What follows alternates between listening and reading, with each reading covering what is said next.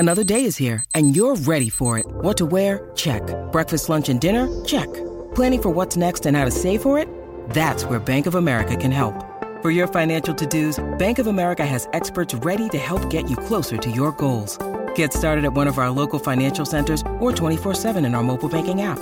Find a location near you at bankofamerica.com/talktous. What would you like the power to do? Mobile banking requires downloading the app and is only available for select devices. Message and data rates may apply. Bank of America N.A., member FDIC. Welcome to Story Smack. Hello, my name is A. Kovacs, and I'm a founding partner at Empty Set Entertainment. And I am Scott Sigler, New York Times bestselling novelist. And if you're going to spew in this. This is episode 11 of Story Smack, a podcast about stories and storytellers in the world of pop culture. Today, we're talking about the 25th anniversary of the iconic comedy film Wayne's World. It has been a quarter century, ma'am, since this movie came out. Oof. There are people listening to this right now who have jobs and, significant others, possibly even children's, who weren't even born when this movie came out. Do you know what that makes us? No. It makes us old. Ooh. Yeah, it makes us very old. Does it make you as old as you sound when you're complaining about the shaky cam? Yes, I believe it does. Because it's important to note, shaky cam did not exist when this movie came out in the heyday of Chuck Norris and Arnold Schwarzenegger. Therefore, it was a simpler time. It was a happier time. So, a couple of updates before we begin.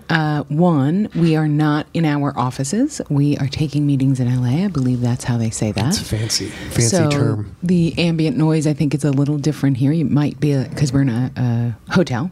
Trying to manage this. But that said, we also have brought on an engineer. Our Steve, the Iceberg, Ricky Berg, is now engineering this podcast because people have rightfully sort of had problems with the levels and all that stuff. So we brought in our resident expert. Yeah. We sort of had the problem figured out, but it's, it takes us longer than it would take him, I'm sure. Exactly. And so we're super happy to have him. So the only other things is I always give you a little bit of updates of what is coming in the next few weeks if you want to watch along. Okay. On February 24th, we will be ranking all the Wolverine movies from worst to best as we get ready to see Logan when it hits theaters on March 3rd. Then the Old People Parade continues on March 3rd when we talk about the 30th anniversary of Lethal Freaking Weapon. Ooh.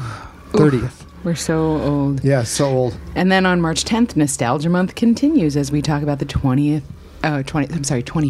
anniversary of Gladiator. So it's a lot of oldness going on, you guys. And then we are going to, on March 17th, we get back into modern times because we get big like a pickle. And we talk about the King Kong franchise as we ramp up for the release of Kong Skull Island, which we just saw the trailer when we saw John Wick 2. Yeah. And I shat myself. You were pretty excited. It was great. You weirdly put your hands up in between your, like maybe a foot from your face, kind of sort of gesture, like you might be receiving communion from the screen or something. Like, I had no idea what you were doing. A couple of seats over, and I look over, I'm like, what are you you asked me if something was wrong. Yeah, I know, because... no, it's Kong Skull Island. I love that you were in the theater gesticulating, like, hey guys, do you see this trailer? Oh my gosh. Because you were that excited about it. Keep in mind, you guys, the very first movie I ever saw in a theater was the 76 King Kong. So,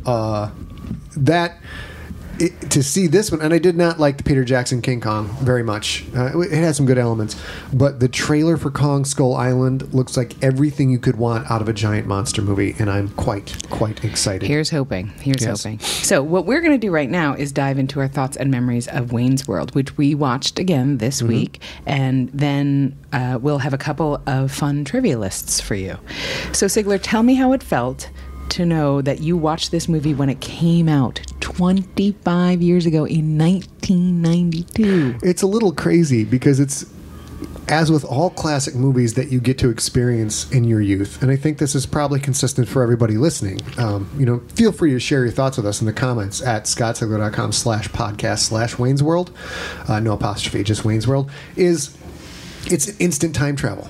This is... Now you may see Mike Myers, and it's weird to look at him. It's weird to look at Dana Carvey because you don't see, they're not as prevalent in the movie space. So you don't see them as they're getting old, and you go back and look at this and like, that's when we were all fresh and scrubbed and clean and young and everything was, it just takes you back to that era. So it's kind of to me, it's kind of a little bit of it's a fun mind fuck, but it's a mind fuck. You know, Sure. you are that age again when you watch that iconic movie. So it was a little trippy for me. And it's interesting because, of course, Wayne's World grew out of a skit on Saturday Night Live, which still happens today. Like, we still get things transitioning. We have a lot of, Superbad in the early aughts and whatever. The movies that come from, and Bridesmaids and all that stuff come from that Lorne Michaels. Roxbury. In Lorne Michaels era. But this is so incredibly set piecey in a way. Like, I think it's sort of like Austin Powers. It's one of the things Mike Myers does well, or did well, where clearly this is a fictional Aurora, Illinois. This is these guys don't look like everybody around them. Like their engineering team, when they do their public access radio, the long blonde hair, the muscle tees, the rocker dudes, those look like rocker dudes from the mid 80s. And Wayne and Garth look like characters a little bit, but you don't care because you're there for the ride and it's enjoyable. And that kind of helps make especially Dana Carvey's portrayal of Garth, which is a little childlike, even though he's an adult, and a little in his own world, even though he's not in his own world, work out just fine. And you never hear stuff like, you never meet the parents Wayne lives in their basement, and you don't know that they have a job. I mean, they eventually have a job. He has a nice collection of hairnets and name tags from previous jobs, but he doesn't actually have a job he has to go to. Right. And neither does Garth, and neither do any of the engineers, and neither does Tia Carrera. Nobody has a real job, which is not how the real world works, and nobody cares. No viewer cares. So that's your kind of feelings about the movie, then? Yeah, like I like that, and you're sort of saying it might have taken me back to when I first watched it, but I didn't think that's how the world existed then either. I knew that this was a peek into, a 90-minute peek into straight comedy. Yeah. And I'll tell you, there's two things that struck me also feelings-wise about how old this made me feel, and I'll get to the other one as we talk about the movie. But in this one, early on, as Wayne breaks the fourth wall and starts talking directly to the audience, directly to us, he says, "What I'd really like to do is do Wayne's World full time for a living." And that took me out of the movie at that moment, because you realize there was no YouTube then. And actually, this movie's 10 years before YouTube even started, maybe 15, depending on when you look at when YouTube started. So what these guys wanted to do with their silly public access cable show, where they're just goofing off in their basement, and they wanted to be able to do that for a living, now thousands of people are able to do for a living. So that was that was a little thing. I mean, just like we watched American Werewolf in London and all of the old rotary phones, there's certain things you're like, oh, yeah, that's right. That used to be like this. And watching Wayne and Garth be like, if these bitches had YouTube, man, they would be home free. Which is interesting, because while we both did that with those movies that both came out in the 80s, American Werewolf in London came out in 1981, we don't do that. We recently watched Citizen Kane, which has all that rotary telephones and all that other stuff. And you don't think about it then, because that feels less like part of your life. That was in the before time, before your reality. Yeah. It was already something you only saw in the movies when you saw that movie. Right. And so that's kind of an interesting thing, because there, like you said at the top of the show, there are people who weren't alive when this movie came out, who have those same feels as you, but think like, oh, right, but that was before. That was just like we do with the movies that came out in the 50s or 60s. Their version of seeing Wayne not being on YouTube is our version of watching Citizen Kane when they've got the gas lamp in the office. And you guys, if you haven't seen it, when I say a gas lamp, I don't mean like a little glass bowl with a tiny flame. It's a 3-pronged pipe with open flame shooting out of it, and that's how they lit up the place. I'm like, that's like a tenement building, open flame. Let's burn down the place and kill 72 people. But it was Hearst Publishing. Hearst Publishing. Whatever. Yeah, it was rich, and everybody. Yeah. That's what everybody had back then. So it's interesting. I went to college in the Midwest and was on the crew of a public access TV show for about a year, and it is just like Wayne's World. Yeah. I thought the same thing that when I first saw it, when Wayne's World first came out. I was in St. Louis, and the show was called I'm Hep. and it was essentially a guy whose last name was Hep, who was bombastic and know-it-all-y and genuinely, kids, you don't know anything today kind of guy, who was doing a local person of interest kind of show. And I ran the Chiron and part of the board, and it looked and feels exactly like Wayne's Basement. It just totally does. And that plus I came from the East Coast. I grew up in New York, but I went to college in St. Louis, which is Midwestern. And obviously, I was quite amazed by the cruising culture. That was not a thing that I thought still existed in the 90s when I was in school. And yet, people in St. Louis, that is what you do on a Friday or Saturday night. That's how you hang out with not the only way, but that's one way that you hang out with your friends and spend a lot of time, but not a lot of money. Okay. Just driving up and down. Driving up and down, whichever. And they do that. They cruise in the Mirthmobile a little bit, too. Yes. In Wayne's World. And both of those things struck me exactly the same way this week as they did then. Sort of anachronistic for somebody else's life, but also anachronistic or nostalgic for my own. All right. So let's go through this movie. And we're just going to kind of go through. We jotted down our thoughts as we were watching. And are you ready to get through that? Yeah. Although I to be fair, I don't have a lot of deep thoughts about this, except before I die, I'll jump right in. Before I die, I am going to have to drink the jelly out of a jelly donut with a cocktail straw. And I am going to have to make a monsters out of my donuts and have them slaughter each other. That doesn't feel very good at all. I'm trying to eat a lot better. I think I've talked about this in the podcast before, which is going to be completely destroyed because there has to be a coffee and cruller stat moment very soon. We're going to have to go get donuts and coffee and just pig out. I was a little bothered by this movie, by the violence level of this movie. Tell me more. Well, Garth assaults a man with a homemade electrical weapon. He shocks him. That man may have died. We don't know.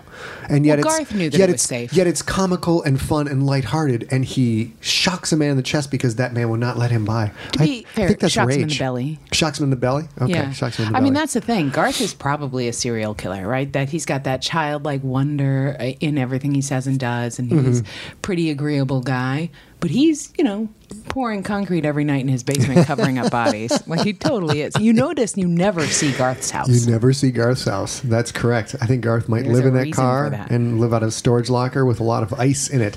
Rob Lowe is such an awesome sleaze in this movie. There's a couple points about Rob Lowe coming up at the end in the list about this, but he's just magnificent as the opportunistic sleazeball in it. He's very good. He's been playing variations of that part for that was his first comedy, actually. Did you know that? That was his first comedy role, and he just killed it.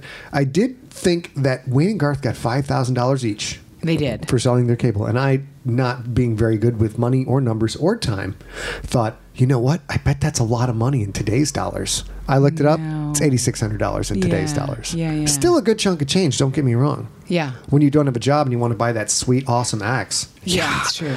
But, one of the things that I couldn't get over that didn't happen to me when I first watched Wayne's World.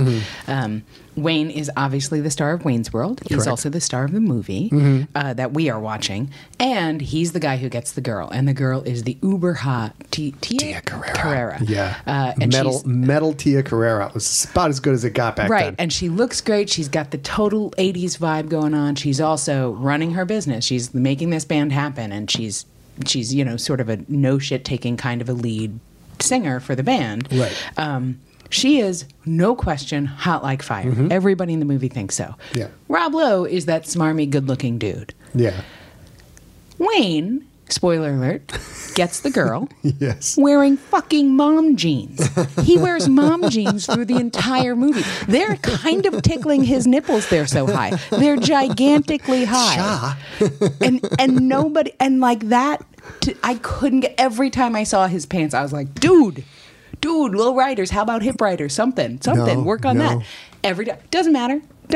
He gets the babe. He gets the deal. One of the cool things they thought about this is the metal culture of the 80s, which I know a little bit about, but I wasn't totally immersed in it. But the metal culture of the late 80s, early 90s, well, I guess I do know something about it. I was in metal bands at the time. And yeah, you know, like you always see like the guys with the string, the muscle shirts and the long hair, like you were saying. The vast majority of people show up to metal show back then were jeans, t-shirt, normal looking people. They weren't all the crazy spikes and the crazy, you know, Aquanet hair and all that was there. But most of them, they look like Wayne. It's just dudes in ball caps who loved metal, man. They loved it. Well, and girls like Stacy, played by Lara Flynn Boyle, who was always in also great 80s gear, like lots of Jessica McClintock dresses, and every woman listening who was roughly a teenager in the 80s-ish were like, oh my God, with the Aquanet bangs. Like all of us were like, oh, what were we thinking? It was a little crazy. Let's see. I had one of my favorite lines in the movie. You forget the most iconic lines, of course, everybody knows. But when they're talking to Wayne and Garth, are talking to Rob Lowe about selling the show to him, and they're like, "We're between lawyers right now." It's great, subtle shit. Here's the other part where I knew I'm fucking old as shit. I'm older than dried up poop. Is they have the great scene where the two Wayne and Garth are laying on the hood of the Garthmobile on the windshield at the airport, and they're talking, and then so that they can be there when the plane comes over just a few hundred feet above them. And my immediate reaction was not, oh my God, that's awesome, I got to go do that. I bet that's a great experience. It was like, you know what? That's all fun and games. But when the jet flies over right there, you're going to go deaf. You're going to be hard of hearing. You're going to regret that when you're 50. Like it was my immediate reaction. Like, oh my God, I'm so old. And it's interesting because that again is well established to be Aurora, Illinois. But I went to school in St. Louis, and you can do. I don't know if you can still do that at Lindbergh Field, but in the late 80s, in 89 and 90 and 91, you could go to Lindbergh Field, or just outside Lindbergh Field, and park your car and do exactly what they did. And it wasn't as loud as you would think. It was super windy, though, because they're not, maybe they're closer in Wayne's World than they were for us, but it's right before they land, so it's pretty close. It's pretty close. Yeah. And it was super fun to do, but everyone I know only was outside their vehicle one time. And then is that right? Yeah, and it wasn't for me, it wasn't about the noise, it was about the... In the climate-ravaged world of 2072, the city of Pura stands as a miraculous green haven. Pura is a geoengineered paradise that protects its fortunate residents from the global catastrophes of heat domes, fires, floods, and droughts. In a time when the world outside is unsafe, it's vital for Pura's existence that people rally behind the purpose of the city, and Demetria Lopez, head of the city's public relations, tirelessly promotes its idyllic image. But when she stumbles on a dark secret that, if exposed, would be the downfall of Pura's existence, she must decide who and what she's willing to protect. From Wondery, the makers of Academy and Dr. Death, The Last City stars actors Ray Seahorn, Jeannie Tirado, and Maury Sterling. Follow The Last City on the Wondery app or wherever you get your podcasts. You can binge all episodes of The Last City early and ad-free right now by joining Wondery Plus.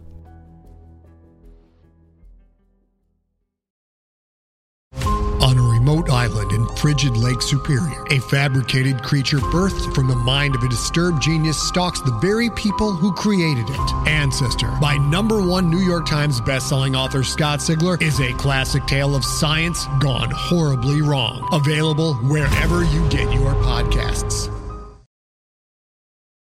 The amount of dust up and little rocks and stuff, like sand, Sweet. that would hit you in the face and the eye and the whatever, because it was churning up so much air. And then you'd be like, well, this is fun. Let's do it inside the car. Yeah. Let's see. So then we get to what at the time was a kind of revolutionary scene where they totally goofed on product placement.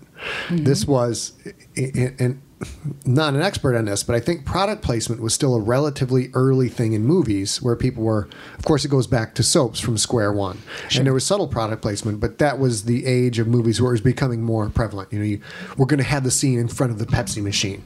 We're going to have the scene, by the Coke billboard, etc., and starting to write these scenes into movies. And they just totally totally goofed on it. It had a whole scene where, Garth is dressed up in the full Reebok gear, the shoes, the sweatshirt, the pants, everything. They're actually holding up the boxes, Pizza Hut. Yeah. And then they even get the Nuprin, was it back then? I forget, but there's... I have such a stress headache. Here, take these. Yeah, well, and they also goofed on commercials because whenever somebody's drinking a Pepsi or whatever in a commercial, they don't drink like normal people drink. They drink weirdly so that the logo is perfect, facing towards the camera, and they don't really touch their, like, stuff like that is awkward, and they did all of that too. At the same time, saying, no, we won't compromise our artistic integrity and have Noah's Arcade sponsor our show or whatever, which is ironic. It's great. Hey, you know what I'd like to do? What's that?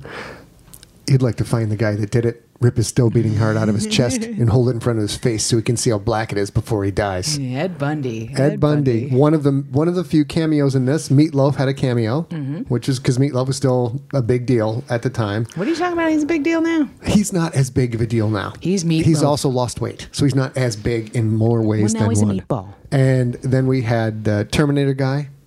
Whoever played Terminator, real brief. So it's all the classic Saturday Night Live comedy stuff, all the brief bits. And I'm trying to remember my movie history. I felt like this was a pretty good playing of the tropes where this may be the first movie, I'm not sure, where they actually come out and where they talk to the security guard who gives them all of the foreshadowing for the rest of the movie. And Wayne starts actually goose on that. That security guard seemed to have a lot of information, didn't he? And then later, it's a good thing that security guard had all that extraneous information. Yeah. He was Chris Farley too. Yes, which is nice. Which is Chris Farley's first movie role. Interesting. Very first movie role. Does not stand up to the test of time in some ways. In quite a lot of ways. In quite a lot of ways. But one, for example, they have a whole, probably a 3 minute segment where they do the Laverne and Shirley Open. And Laverne and Shirley was already 10 or 15 years old by the time this came out. So now we're talking about, there are people who have never seen Wayne's World who have kids and houses and shit. Yeah. No idea what just happened. If you watch it now and you don't know Laverne and Shirley, and who would know Laverne and Shirley? Right. It's a 50-year-old sitcom, right?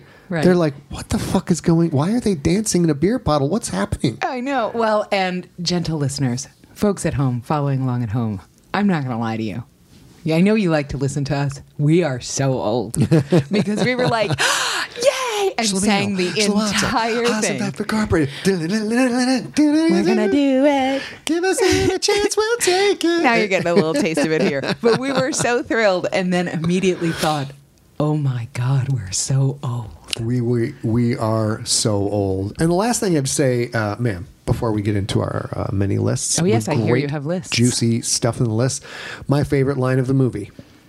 If Benjamin were an ice cream flavor, he'd be pralines and dick. Okay. Well, that's a difference between men and women, boys and girls. I totally forgot about that. Because I don't think that's dick in the good way. That's being a dick. Right. Yeah. Right. But right. okay, we're going to let that one go. You have lists. I do, ma'am. I have lists as we clumsily segue away from that. First list is awesome because it comes from metalinjection.com. .net. I'm sorry, Metal Injection. Right. If there's any Metal Injection readers, I don't mean to offend. The 5 most metal things about Wayne's World on its 25th anniversary. So I think it's great that a hardcore metal site is talking about this movie. Number 1, the film was directed by Penelope Spheris, and she had just completed work on another metal classic, The Decline of Western Civilization, Part 2, The Metal Years. She was picked up by Lorne Michaels to direct Wayne's World in quick, almost guerrilla-like fashion. The entire film was shot in 32 days. Okay, that's not a super short amount of time. Isn't that drastically short for a feature? 32 days? Not at all. Not at all. That's actually maybe even generous. Are you kidding me? No. I think you're crazy. I think that's why you don't direct. We might have to write this down. I think we see if we can find at some point to talk about on this show. Any typical piece of paper. That was a good sound effect. Yeah. Foley. Is there any way to look up what is the typical shoot time for a feature film? Number 2, and I disagree with this. Wayne's World showed headbanging to the rest of the world. Hello, Headbangers Ball. Hello. I'm pretty sure people knew what headbanging was already at that point. Because one of the most iconic scenes in Wayne's World is the guys driving around the car, headbanging to Queen. Apparently it was almost Guns N' Roses until a last minute change. But that's another story, which is in the other list. It immortalized Bohemian Rhapsody to the point where the song came back on the Billboard charts 17 years after its release. Wow. Yeah, so it was Are Billboard charts still a thing? Or is that yet another? Yes. No, they're still a thing, but a lot like Amazon charts or New York Times bestseller charts, they're much more complicated now. Back then, it was how many units were sold. Certain stores reported because they didn't have scanner technology at that point to report back in. So there were 50, 100 stores across the country that would report it, and you would get your Billboard chart. Now, they have to track internet plays, streaming plays, 99-cent buys, and how does that factor into the album? It's very complicated.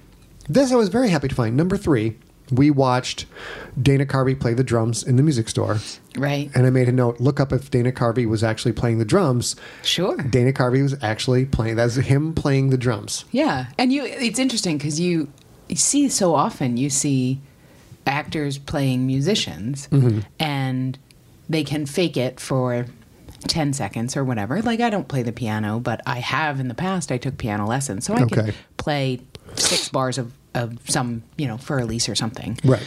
But you can't groove. And so after like 10 seconds or so, Dana Carvey grooves. Like, he gets that 1,000-yard drummer stare and is just jamming. And then the nice thing about it is that, like, there's this, you think of it, and it's actually truly Dana Carvey doing. Like, it's not Garth moment, it's a Dana Carvey moment, but you don't see that because he's dressed as Garth and everything else. But then at the end, he's still sitting behind the kit, and he takes his drumstick and, like, very awkwardly, like I might do sitting behind the kit, like taps the hi-hat, like, and you're like, oh, now he's back. Now he's back to Garth. He's come back to Garth.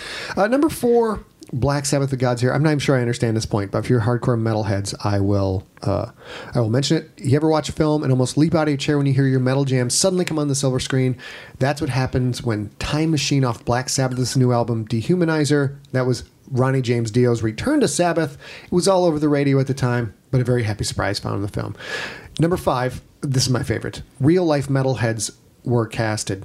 This is my favorite because I'll spell out these guys' names and some of the names of the bands, because 80s metal or late 80s, 90s metal and late 90s rap have something very much in common, which is, if you want to be hip, spell the words wrong. Right? So instead of metal heads, it's HEADZZZ. Oh my God, they're so hip. So let's see. One of the best fictional rock acts next to Lone Rangers and Spinal Tap was Crucial Taunt. Members included Mark Ferrari, who played with acts like Keel, Cold Sweat, even guested on a So Crucial Taunt is Tia Carrera's band. Correct. Yeah. Crucial Taunt is Tia Carrera's band. Anthony Fox, A Beautiful Creature, spelled F-O-C-X. Right. That's, of course, how you would spell Fox. And he played with Alice Cooper. And then there was George Foster of Reckless, who also works with Rock School in California, ROXSKOOL. Rocks School. That is our metal injection list. We'll include a link to that in the show notes at scottzigler.com/podcast/Wayne's World. But you already know that. Now, if you will excuse me, we're going to go back through. Oh, Lord. We were going to go back through some other one. This thing was shocking in its profitability. It made $100 million at the box office. $100 million way back then. That is, gosh, that's going to be about 170 million in today's dollars. According to Dana Carvey, and this is from USA Today list. We'll rip through this. Garth was inspired by his brother Brad, an engineer who built the first wire-wrapped video toaster editing tool. Oh, wow. That's old school. Yeah, that's first digitization of video. And that's one of the first ones that you could get as a consumer as well. Oh, right. Mm-hmm. In Wayne's World 2, he wears a video toaster t-shirt. Nice. The movie, as we mentioned, marked Chris Farley's feature film debut, who went on to become a huge, huge star, and he was a fat guy in a little coat. He was. There's only one thing we need to remember about him. In a van down by the river. In a van down by the river. But fat guy in a little coat was amazing. Hosting a cable access show was a lifelong dream of Myers, hence the Wayne's World show within a show. Number 6, I thought this when I watched it. I wanted to know if I could look it up. Thank you, they've answered it. Myers and Carvey improvise dialogue when they're lying on the hood of the car, like the line, "Did you ever find Bugs Bunny attractive when he puts on a dress and played a girl bunny?" They completely improvise that whole thing. Number 10 on this list that we're zipping through, Tia Carrere turned down a role on Baywatch to play this movie. Oh, wow. Good for her. Yeah, I don't know, though. How do you think that may have... Because Baywatch was huge, and Sure. it launched Pamela Anderson's career, and a couple other people had decent careers coming out of Baywatch. Of course. Do you think she would have been a bigger star doing Baywatch or a bigger star doing this? It sort of depends on whether or not she had a role like Pamela Anderson's or she was just a recurring character for 3 episodes or something. We don't know. I see. Wayne's World is to this date the highest grossing SNL sketch turned movie. Interesting. You know how I mentioned it was $100 million at the box office? It only cost $14 million to make. Interesting. And they were shot. This caught everybody off guard. They just thought they're going to throw out a movie, hopefully make some money back. Everything fine. Wayne's World was number 1 in its opening weekend in 92, where it brought in $18 million. It became the number 8 movie of the whole year, just behind The Bodyguard. And let's see. Oh my God, forget about this. Number 16. Saturday Night Live producer Lorne Michaels told Spheris, the director, she could hire Rob Lowe to play TV producer Benjamin Oliver, quote, really cheap because he can't get a job, end quote, after the actor's sex tape scandal. Which was right. So he gets a departure from his normal, teen heartthrob roles, St. Elmo's Fire and whatever sort of roles, to do this, which actually turns into an incredibly varied career from there for him, because he's still that straight. He's still that same guy. When he was on Parks and Rec, he was this sort of great-looking, straight man-ish guy. He was a little absurd for comedic effect, and he did it extraordinarily well. But he was very much, and also in the Austin Powers movies, sort of the same kind of thing. Right. And let's see, number 17. Tia Carrere sings rock and roll music in the movie. Did you know that she has won Grammys for her Hawaiian music? I do now. You certainly do now. Pick one more on this list, sir. One more on this list. Okay, we have to... This is important. Give me 1 second. Dum-dum. Robert Patrick was the star of it. That was who it was. You have to explain that. So, Robert, there's a moment where Garth and Wayne get pulled over. Or, no, Wayne gets pulled over. Yeah. And the police officer storms up, and he rolls down the window. He's like, hello, officer. And it's Robert Patrick as the Terminator, the second Terminator. Have you seen this boy? Wayne peels up. The last one I will mention is this. Myers did not want Spheris to helm Wayne's World 2 because the two had creative differences, and Myers was the producer at that point, so he did not hire her. She felt better about it after the sequel bombed at the box office, making $48 million compared to the first movie's $121 million. Yeah, it's an interesting thing, and you sort of get, like, Mike Myers, for all intents and purposes, is an auteur, right? He understands his particular brand of what he does, but, his career, and I am saying this from the perspective of a person who has made 0 movies. Yes. All of his movies are better than all of mine.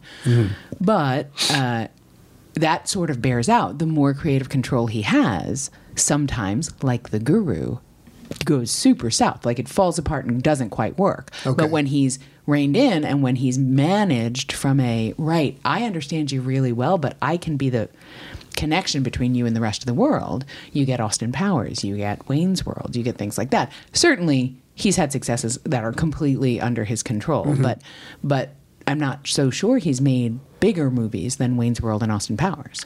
No, Austin Powers, of course, huge. Right. But it's always interesting to see something like this. They catch lightning in a bottle, right? $14 million movie, 32-day shoot. Great, let's throw this out there, grab some quick cash, people will get a good laugh, and go home. And it turns into an absolute juggernaut, the number 8 movie of the whole year, highest grossing SNL sketch movie ever. And you would think that everybody involved would be smart enough to go, well, I'm not crazy about working with Spheris, but that was gold. This combination of talent did exceptionally well. And then what happens to your brain when you go, I'm going to now get different talent and go make it even better? Well, I mean, sometimes that works. Sometimes, it's good and you can make it better. But often and I feel a little awkward talking to a creative and saying this. Often, the creative sees it in their head one way, and they cannot be convinced that the world cannot work that way.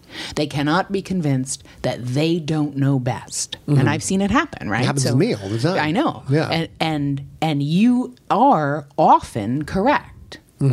But the answer is not great. So the first time we make a Scott Sigler story into a movie, you should direct, because you don't know anything about directing. The answer might be in the real world. If you cannot let go of your baby, that's fine. We'll go and make somebody else's baby.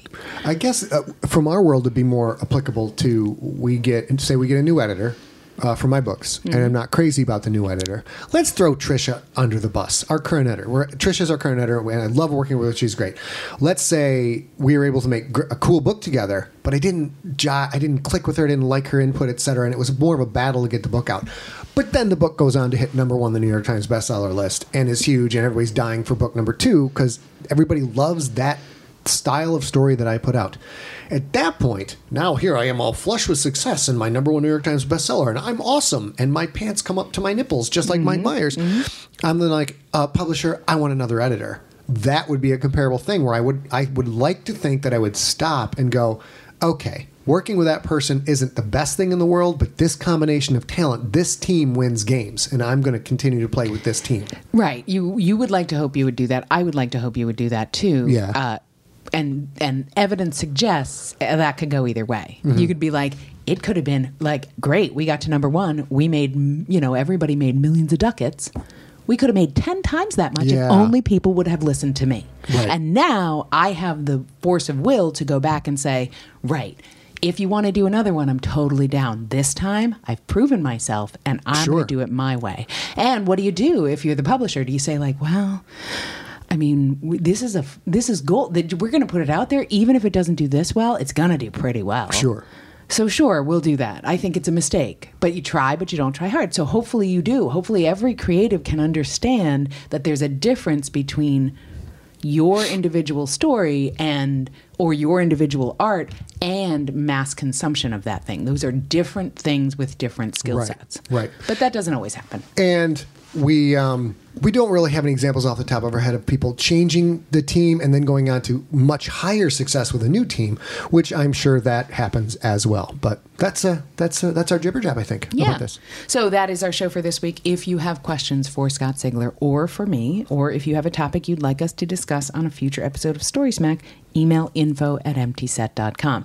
Thank you so much for those of you who have done that. We've gotten a lot of great suggestions. Somebody'd like us to watch Kill Bill, which would be great. Of course, we've had several requests for Aliens and those movies because people know that these are things that you love and would love to hear your take on it. Can I ask a question? Sure.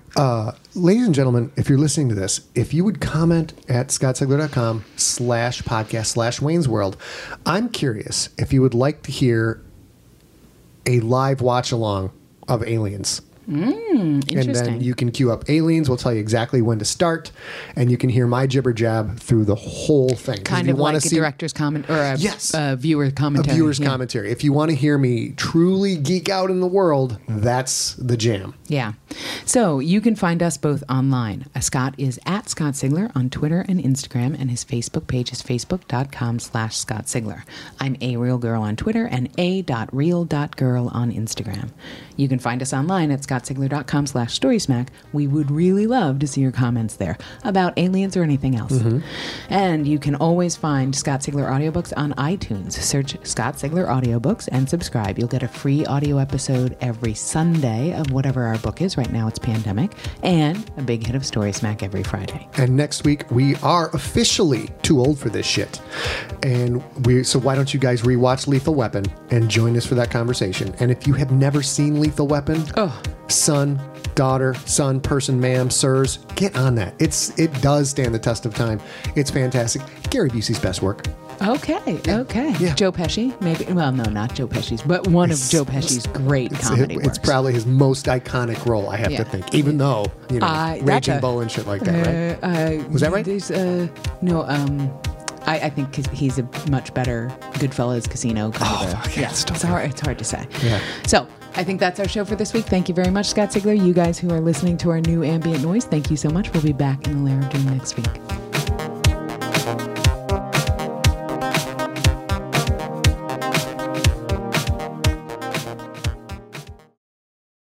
Hey there, this is Justin Bartha. I made a funny new podcast, King of the Egg Cream. It has the greatest cast in the history of podcasts with actors like Louis Black. I'm torn by my feelings for two women. Bobby Cannavale. You can eat it, or if someone hits you, you can put it on your cut. Melanie Linsky. I wonder what these marvelous things are that look just like boiled chicken feet. Jason Ritter. I can break things and pick locks and kill people. Michael Stuhlbarg. The whole point is to inspire people that they should make themselves better. Ari Grainer. No, don't whet its appetite. What are you, an idiot? Me, Justin Bartha.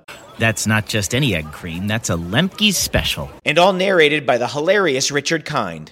This is the story of Harry Dalowitz and how he rose from nothing to become New York's King of the Egg Cream. So if you like funny true stories, come listen to King of the Egg Cream, available wherever you get your podcasts.